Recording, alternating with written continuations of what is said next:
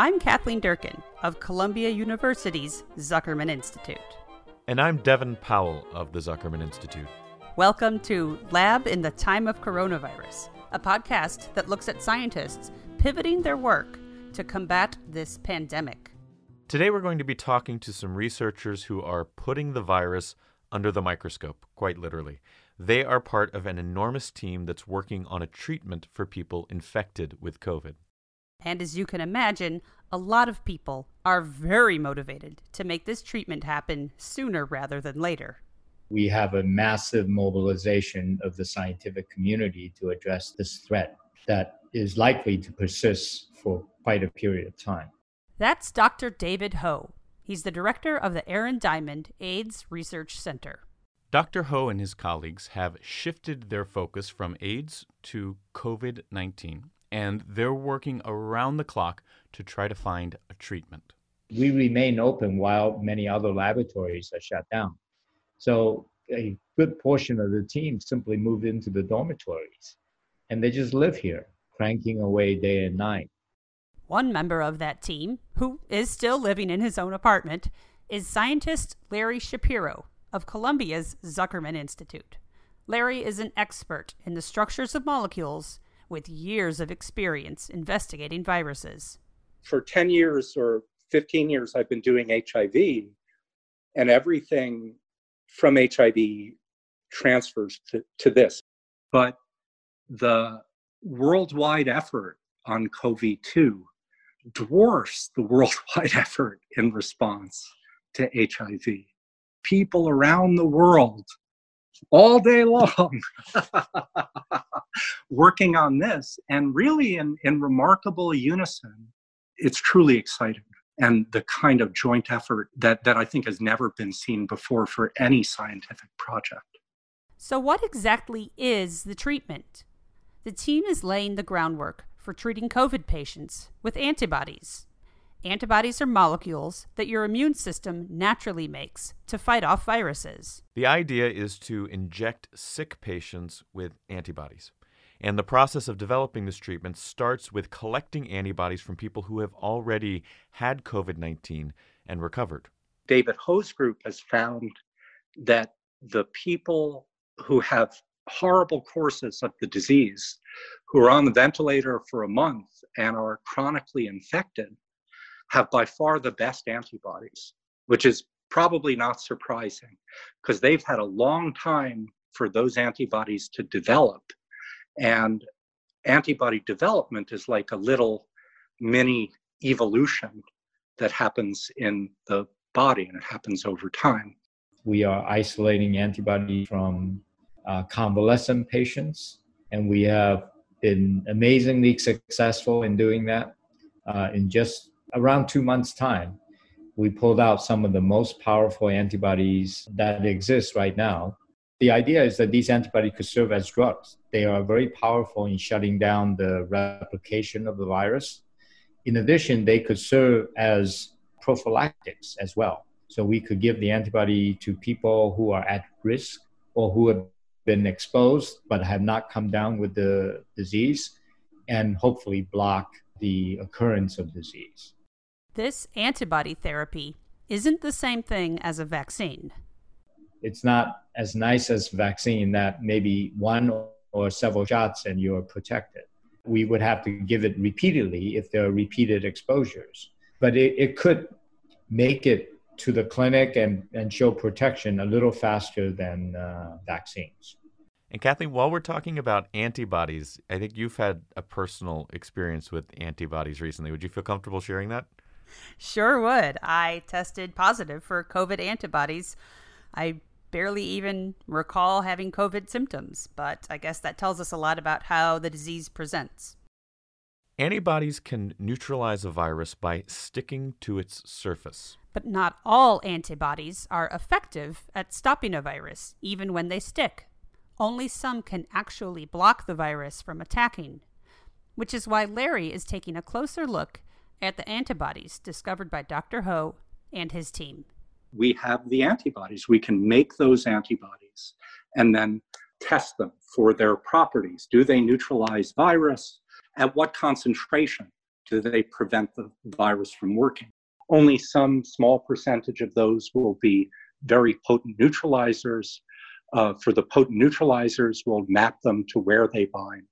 The team has been focusing on antibodies that attack COVID-19's spike protein.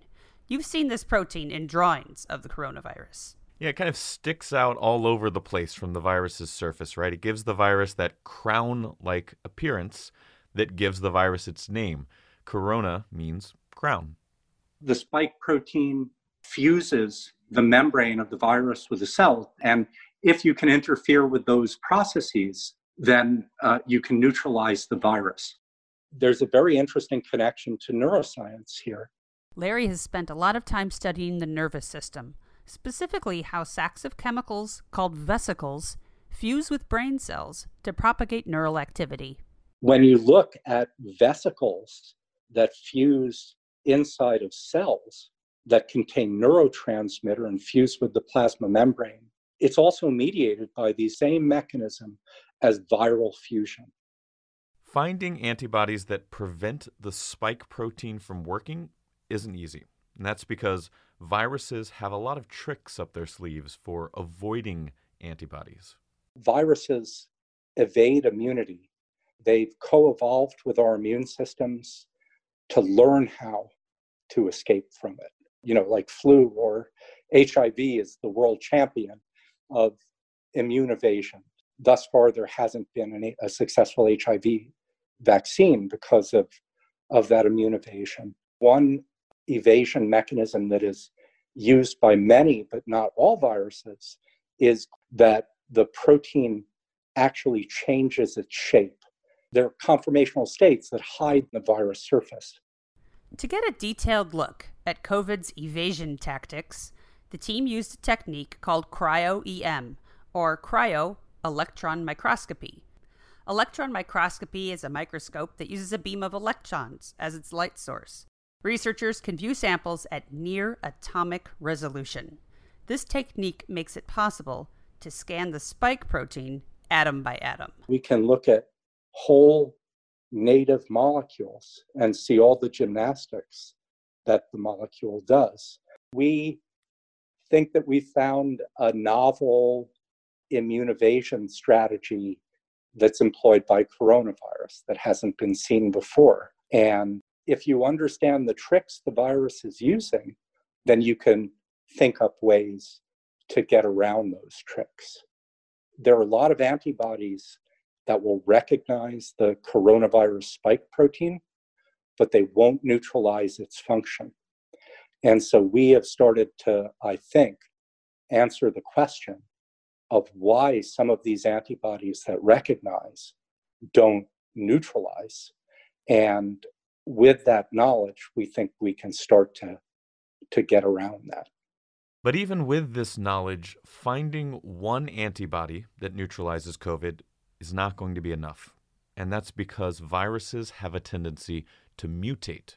When a virus mutates, an antibody may no longer be able to recognize it or to neutralize it. That's why Larry and his team hope to develop cocktails that contain 3 antibodies. A single antibody can be escaped easily, but a combination of 3 is almost impossible to escape. The probabilities go down exponentially as you have additional spots that would require mutations. We have our first set now of antibodies that are binding all over the spike, which is very good. Given the obvious urgency of the situation, David Ho and his team are trying to fast-track the development of these antibodies into usable treatments. We're planning how to develop them into products. And that normally is a several-year process. But before I spoke to you, I was in the midst of making plans and dealing with people about how to shorten that timeline from where we are today to filing a so-called IND, which is Investigational New Drug Application to the FDA, in 4 months. Now that's never been done before, but in this pandemic, It's being done for our antibodies, other people's antibodies, other people's drugs, other people's vaccines. Everyone is moving with tremendous speed. The current goal is to help those infected with COVID. But Larry hopes that what they're learning today may help protect humanity from other outbreaks in the future. The current COVID-19 pathogen, it's the third coronavirus that in the last 20 years has come out to cause a major epidemic of deadly disease, right? I mean, we had SARS, we had MERS, and so these coronaviruses are clearly dangerous. They're very dangerous. And so this may well not be the last one. There are antibodies that cross over between all three of these deadly coronaviruses. So in principle, it might be possible to develop a pan-coronavirus vaccine. But this is a long-term effort. This is something that will go on for years.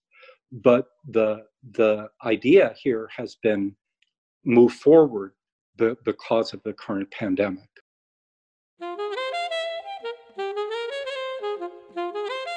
Thanks for listening to Lab in the Time of Coronavirus. Take a look at the show notes for links to all the things we discussed. You can find all of our episodes at zuckermaninstitute.columbia.edu or on iTunes.